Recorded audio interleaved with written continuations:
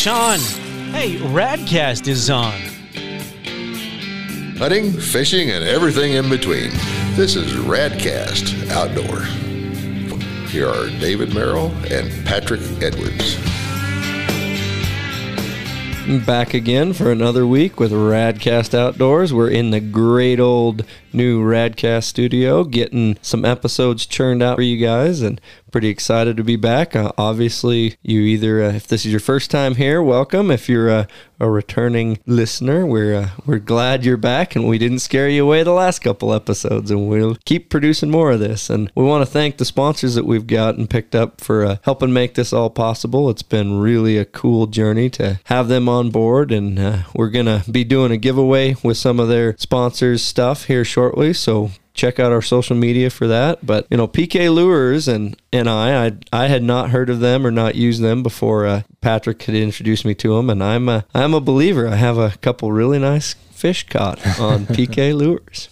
Those PKs are awesome, so definitely go out and check them out. If you use the promo code RAD when you buy one of their spoon kits, you have to buy one of their spoon kits to get that, but they'll send you a free pack of Wyoming blades, so definitely go support them. That's pklure.com. And one of our new sponsors is High Mountain Seasonings, and David and I are big users of High Mountain Seasonings. We use it all the time, and we've been using it for a lot of years, and it's just whether I'm doing wild game, anything. My pork, whether I got a couple bottles now next to the stove when we're cooking beef steak, which is very rare, or if we're cooking pork chops, which is a little more common, or if we're having even just elk hamburger, a little bit of their seasonings, and they have so many options, and they're such a good company right here locally. So get on their website, definitely order you. If you've never heard of High Mountain Seasonings, you know, they have some small couple ounce shaker bottles.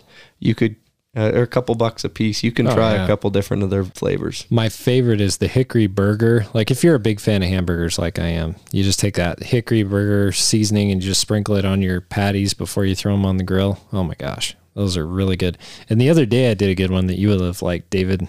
We did some racks of pork ribs, and I took the garlic and black pepper rub that they have. That's my favorite one, is the garlic and black pepper. So good. But I bought one of those huge bottles of it because we use it a lot. I put it on there, let it sit overnight, and then smoked them and slow cooked them. Oh my gosh.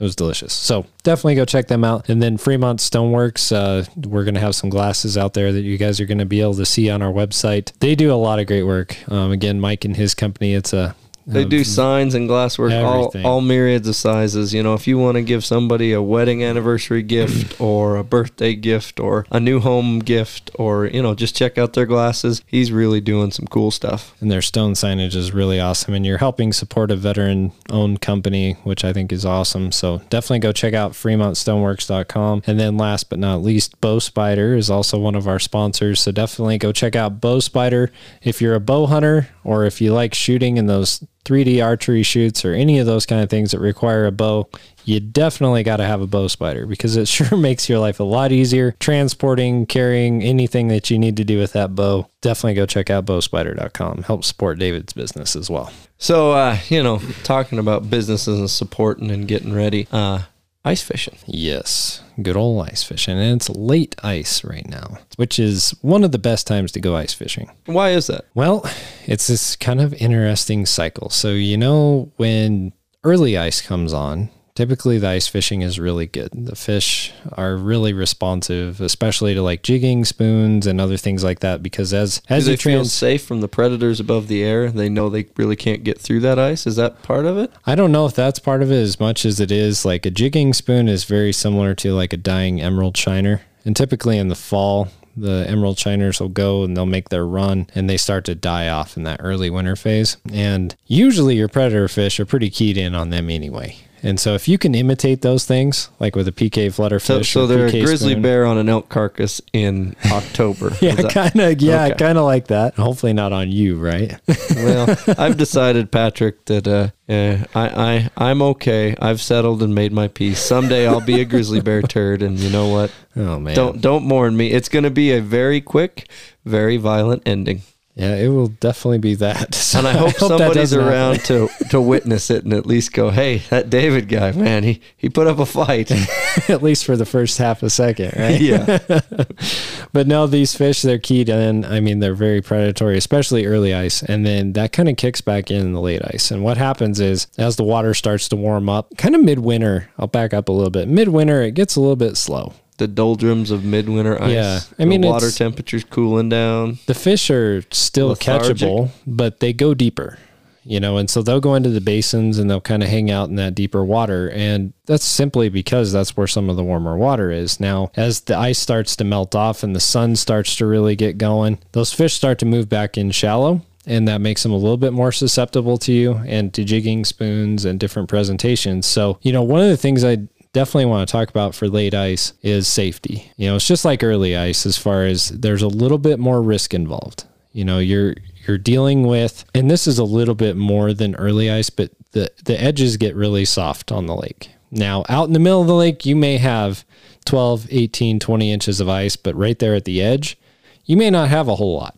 And here in Wyoming, it can be especially dangerous because a lot of our reservoirs, you go just a few feet out onto the ice and you hit a drop off and you could be standing over 20, 50, 80, 100 feet of water, depending on the reservoir. I mean, if you're in Flaming Gorge, probably over 100 feet of water, not very far off the bank. Boysen, not as much, but you definitely have that to factor in. You don't want to fall through the ice. And if you're taking kids, you need to be especially careful because they can fall through the edge of the ice. The other thing that's kind of important too is you'll have pressure ridges that build up all winter long, especially here on Boysen. Like that water, you get those sheets of ice pushing against each other. You get some pretty massive openings out there. So out in the middle, you may have 20 inches of ice and then open water and then 20 inches of ice because this crack is opened up and there's a bunch of water flowing through. So you do have to be especially careful, but the fishing can be just absolutely killer at late ice.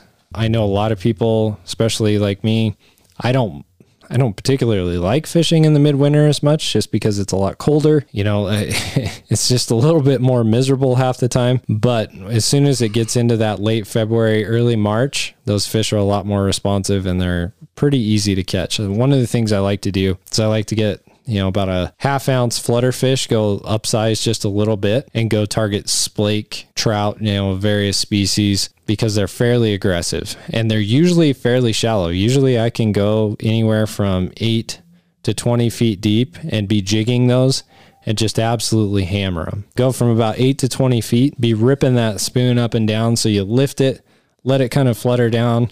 As soon as it hits the bottom of, either if you're right on the bottom or the bottom of your line where it starts to suspend again, you just rip it again. You keep working that lure. It's really fun to watch the splake or the browns or whatever you're fishing for come in and crash that lure. And I mean, just late ice is just a phenomenal time, especially if you have kids and it's safe and you can get them out there. You can catch a lot of fish really fast. It kind of reminds me of our last episode, turkeys, right?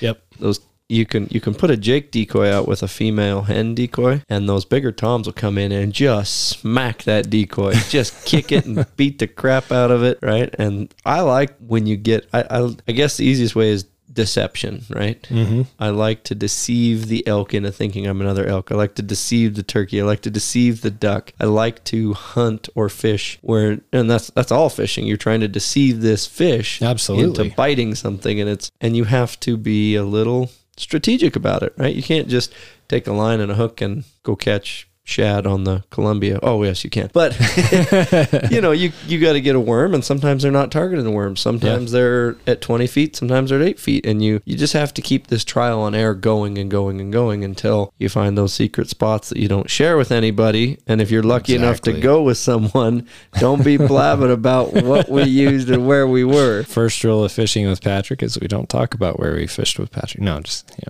that's what we told our kids. But no, in all seriousness, like one of the things that you really do need to think about is, like David's saying, the art of deception. You want to imitate whatever they're eating. Another thing that typically works well at late ice is if you can tie on a tungsten jig that's imitating like a fly or a larva that's coming to life, because that's what happens when the ice starts to go off. Guess what?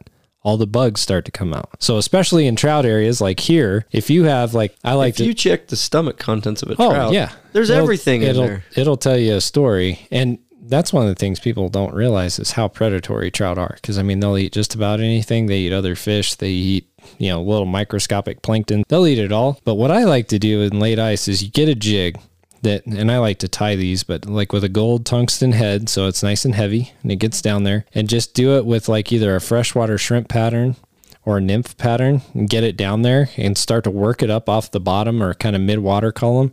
Those trout will absolutely hammer that thing, and you better be holding on to your rod. Otherwise, it's going to go down that hole. Well, they've just spent all winter not eating much, and now there's a buffet starting to wake up in the lake. Yep, yellow perch are the same way. They will come shallow.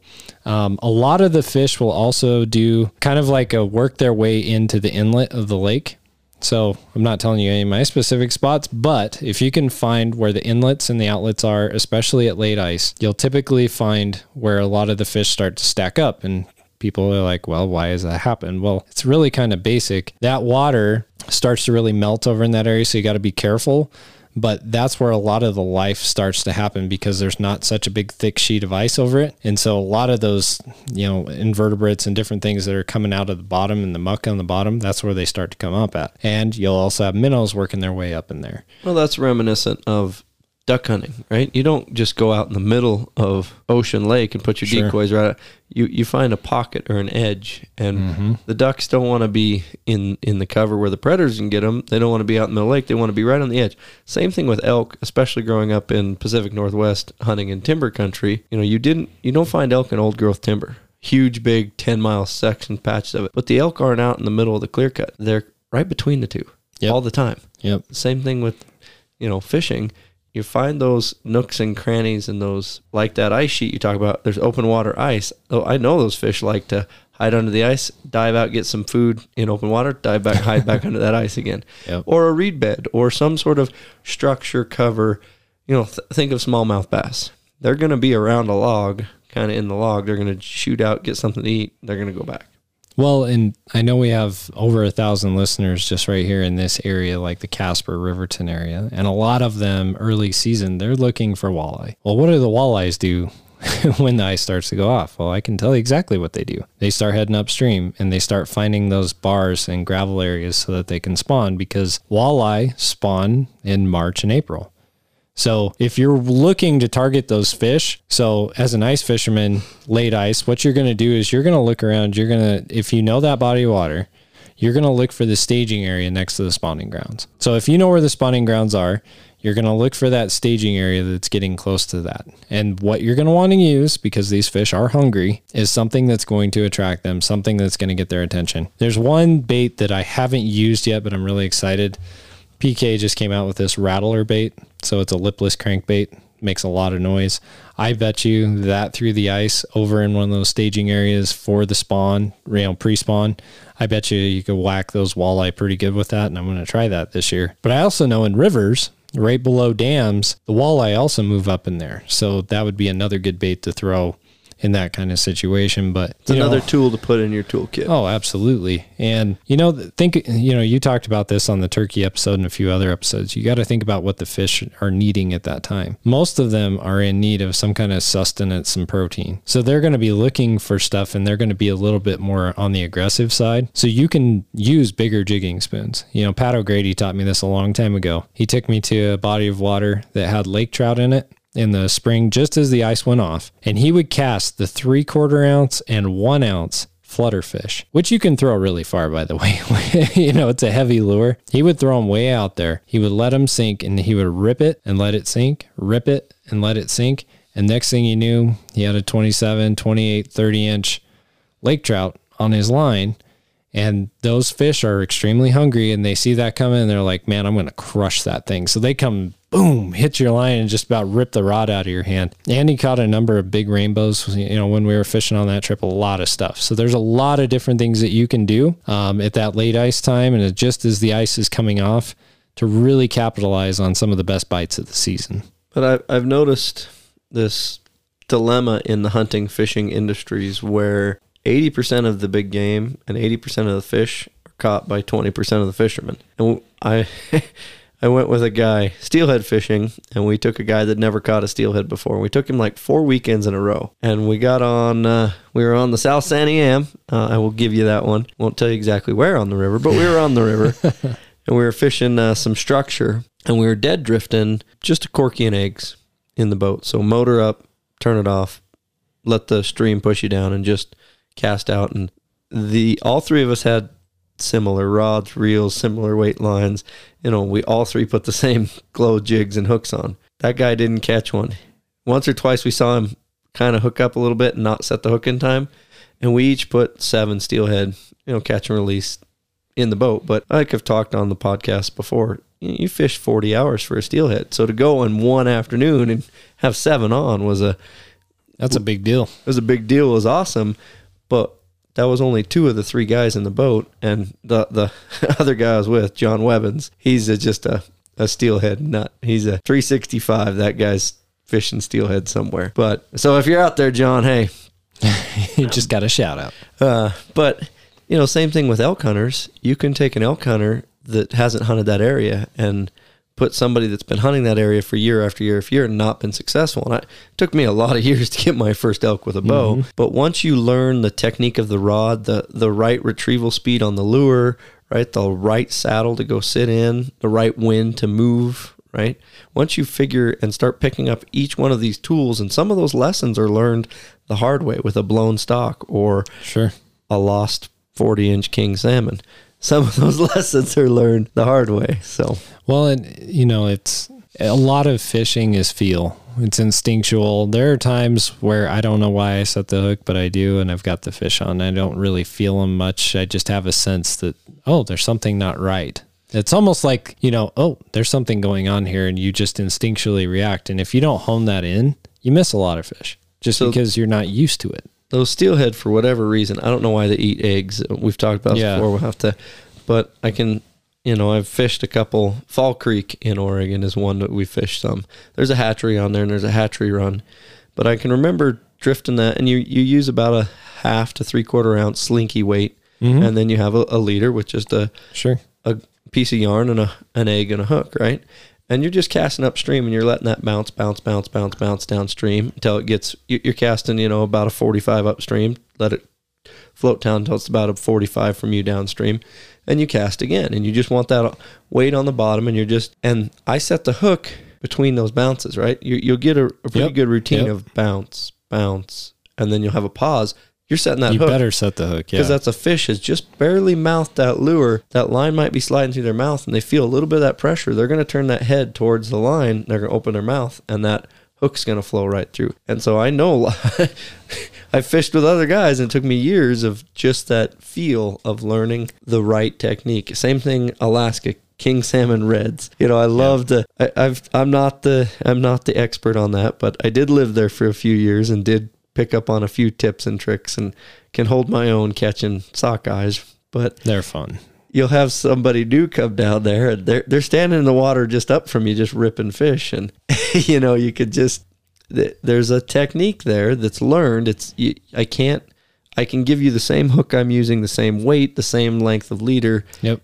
And if you don't try and get that feel down, that technique, and really, because it's just a feel thing, right? It took me a day. My first day on the Kenai, I didn't do so hot. And it's part of it was technique to learn. Well, it's the technique, and then it's also like looking at the location of where the best flow is, where the fish are going to funnel the best. And so, once I was watching people, because that's another important thing about being a fisherman. You really have to watch. Monkey see, monkey do. The people that are doing well, pay attention. Especially they're doing something different. That old veteran that takes you, pay attention, because they know what they're doing. And so I watched this guy, and he went down, and I think he was done in, 10 minutes with his 3 fish limit. I mean, it's pretty quick. And so I was watching him the whole time, and I was waiting for a spot anyway. And I was like, I see what he's doing. And it was kind of like what you're talking about. So there'll be a guy downstream of that. You'll wait for your spot in line, and I have my spots that I like, but I could fish 30 yards up or down the bank in any one of those spots, right? And my point is you'll be sitting there waiting for a spot. Maybe my premium spot doesn't open because somebody else is standing in it. But I can, in a short order, about the time I can hook, set, release, get back in the water, hook another. You can get your 3 fish in 10, 15 minutes if the fish are there. Easy. Yeah. Well, somebody, I've been waiting for 45 minutes or an hour to get the spot, and whoever's in that spot is just out there frothing the water, not catching. And you'll watch 2 or 3 veterans or locals will catch their fish and leave while that same person is still in the premium spot. That was me the first day standing there. Not like I was trying to figure out the cadence of it and the feel of it. Once I knew what that feel was of, ooh, there's something there, then you're on. And the same thing applies with ice fishing. So I want to tell this a little bit too, because when you're jigging a jigging spoon, it's really important that as you lift that spoon up and you start to let it go back down to watch your line, because exactly what you talked about will happen. If you lift, like for instance, a flutterfish, it's a slow falling lure. So you lift it up and you start to let it free fall. It's going to kind of tumble down because it's a peanut shape, and it'll just kind of flip down on its side. If you see your line stop on the way down, you better set the hook, because especially sauger, I've noticed this year, sauger will hit it on the drop. And if you don't pay attention, you miss that fish because they'll inhale it and spit it out because they're like, ooh, that doesn't feel right. So one of the things I was teaching these kids, I took some kids fishing. This is the first time they'd ever been ice fishing. And this one young lady, she goes, man, I'm trying to drop my line down and it won't go down. I said, set the hook, and she had it was like a 1/2 ounce red dot glow flutterfish. And so she ripped up on it and she ended up catching like a 19-inch rainbow trout, which gave her quite the tussle. But that's what had happened is you lift it up and you start to let it fall, and the fish sees that on the fall, kind of like a dying minnow, and they run over and they grab it. And if you don't react within the first second or two of them grabbing it, or sometimes it's even less, forget it, they're gone. And you might get lucky. Sometimes they'll come back and they'll whack it again. Splake love to do that. If you have a splake, they'll just torment you. You got power bait and rainbow, they'll sit there and peck and peck and peck. Yeah. In Alaska, you got roe, they'll peck and peck and peck. But those steelhead in the Pacific Northwest, you get a moment and they're gone. Crappie are like that. So crappie are probably they're the bane of my existence. I'm not very good at crappie just because they'll suck it in and you don't feel it. Like a lot of times you'll be shaking it in front of them as opposed to ripping it up and down. So you'll be shaking it, and if you don't feel them inhale it, they've exhaled. They'll exhale it and they swim off and they're done. So you got to pay attention. How many more fish are you going to catch, Patrick, until you're done? Till I'm done what? Living? No, fishing. I don't know, man. I'll probably fish until I can't fish anymore. I mean, I just love catching fish. It's so much fun. Just the figuring out how different species react, figuring out how different species will, evaluate your lures and how the different species fight. And just figuring them out seasonally and what they do and what they don't do. Well, just look at the salmon species, right? You got kokanee, you got really steelhead is a sea run trout, but it's closer to a salmon family. Yeah, so kokanee, steelhead, you got chum, chinook, sockeye, you got cohos. Yeah, They're so much fun. You got pinks. And they're all a little bit different, susceptible to different things at different times. And late ice, I'll encourage you all with this. Late ice is a good time to put fish on the ice. So, I mean, most species are pretty hungry at late ice. So that's one benefit you're going to have. It's right before everything starts hatching out. Get your family out there. It's not that difficult. You don't need an elaborate system. You just have to have a few good lures, a few decent rods, and an auger so that you can go, do what you got to do. One thing about getting on the ice, late ice, you might want to take some planks with you, some sturdy wood planks that you can actually walk on, because like I grew up fishing Glendo, a number of different bodies of water where the edge ice was never good anyway. And so one of the things you can do to get out on the ice, like say you got a foot of water, between on you and a little tapered thin 1/4-inch sheet of ice, but it's going to get 4 or 5 feet out there, thicker and thicker and thicker. Take a 2x12 or whatever you have for a plank, to kind of lay down there and go out. We've all seen, a gallon milk jug thawing. You get a bead of water all the way around, and the core is still solid. Still hard as a rock, yeah. And that's the thing, like, do be careful. I'm not going to tell you to go do anything crazy, but do be careful, but also don't be afraid of just a little bit of melting on the edge. Check the ice conditions, talk to locals, see what it's like before you drive, 3 or 4 hours. Take a spud bar. Take a bar. Yep.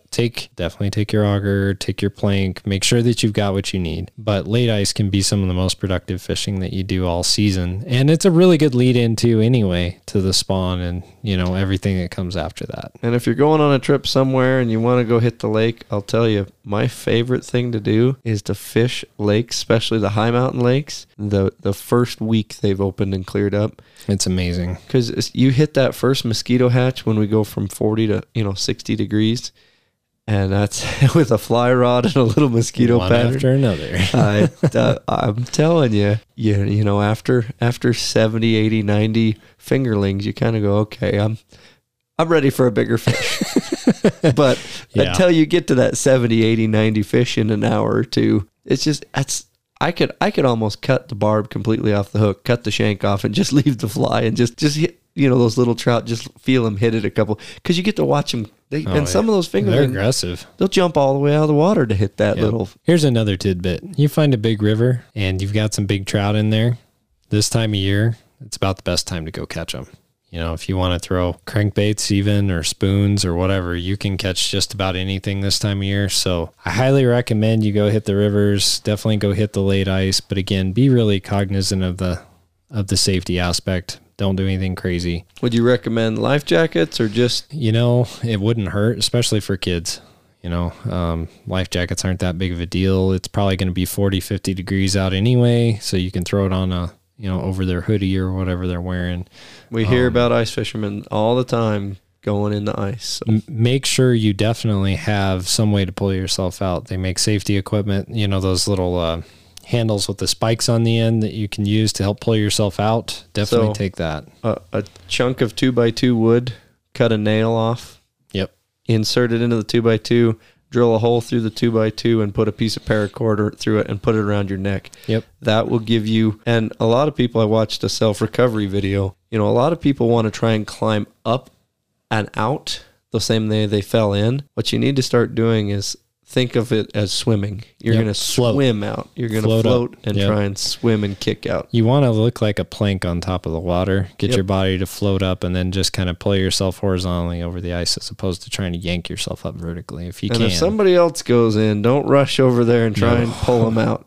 Yeah, You're not going to help them. You don't need two people in the water. That's one of the things too, is definitely take a good chunk of rope with you. 40, 50 feet of rope just in case, because you never know. Make sure you have that. But the biggest thing on anything with ice fishing related is you don't want to have a big regret. You don't want to lose a kid or lose anybody. So make sure you have all your safety gear. There's lots of great websites out there, and Fisherman has a bunch of stuff on it. Uncut even angling. The Kenai, we're going to try and go do our trip again.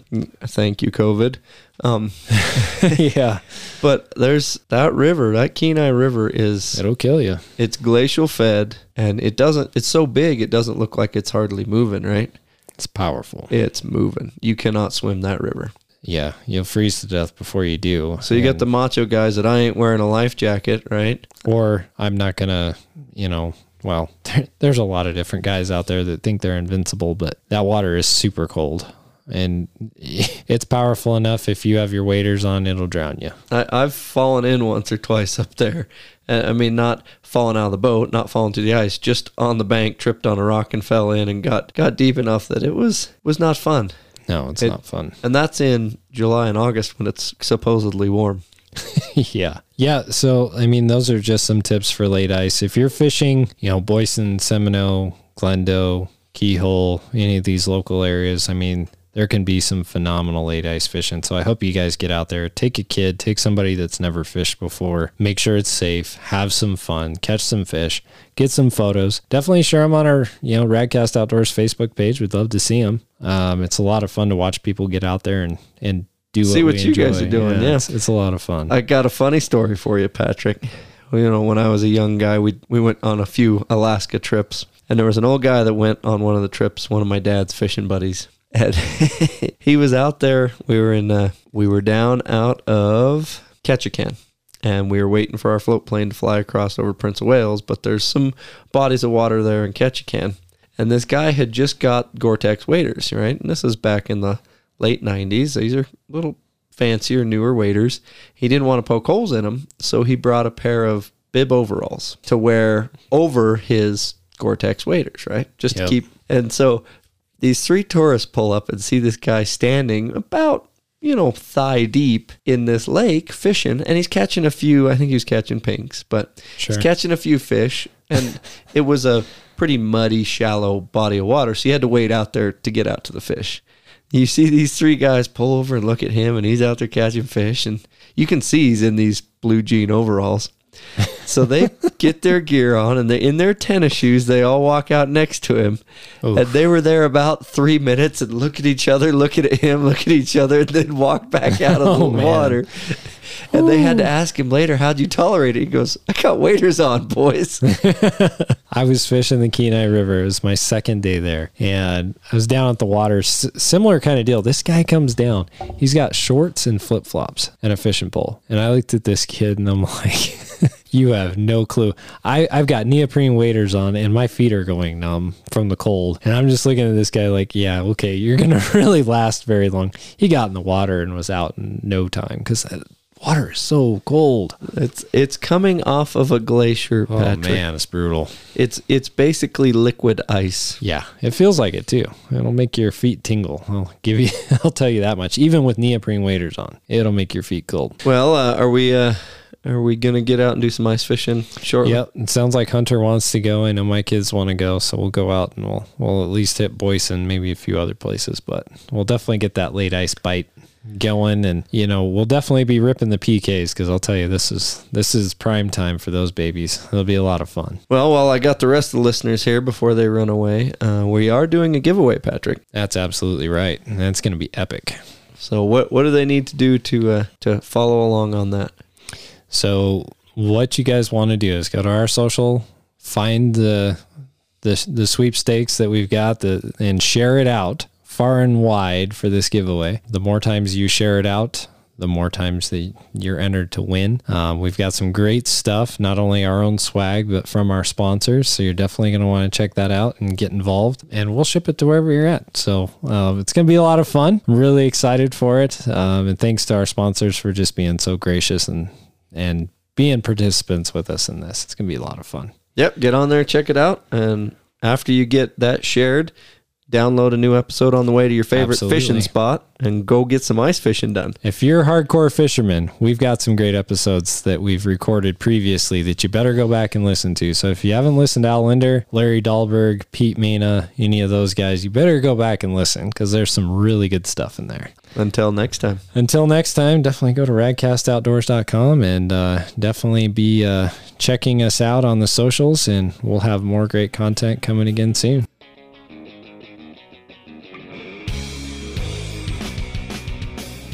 All right, it is time for the High Mountain Recipe of the Week, brought to you proudly by High Mountain Seasonings, a Riverton, Wyoming company. High Mountain Seasonings has been around for 30 years and is doing a great job of making sure that all the hunters and people who are processing their own meat have everything they need to do the job right. High Mountain Seasonings offers a lot of different options for you. They offer fish brines, jerky kits, sausage making kits, and much, much more. You can find all of their great products at highmountainjerky.com or HIMTNjerky.com. Again, HIMTNjerky.com. So now, here is our recipe of the week. All right, we just got done talking about late season ice fishing. So let's say that you're out there and you catch one of those monster rainbow trout or a big brookie or a splake or a lake trout, and you want to take it home and eat it. I have a recipe for you that I think you're really going to enjoy. And it's really simple. All you got to do is fillet your fish. So get all the bones out, get the ribs out, get all those things out of there that you don't want to have get stuck in your throat. Take that nice fillet that you've got, go to High Mountain Seasonings website. You can pick up their gourmet fish seasoning. You sprinkle that on the fillet, and you don't have to do it very thick, just a little bit over the top, and then take it, put it in the oven for about 15 to 20 minutes until it's flaky, and it's about 350 degrees, and you'll have some amazing baked trout. It's delicious, it's healthy, and it's high in omega-3s. So I definitely recommend that you go out and do that. So definitely go check out that gourmet fish seasoning. It's some of the best stuff out on the market, and it will make your trout delicious. So thanks again to High Mountain Seasoning for sponsoring this recipe of the week.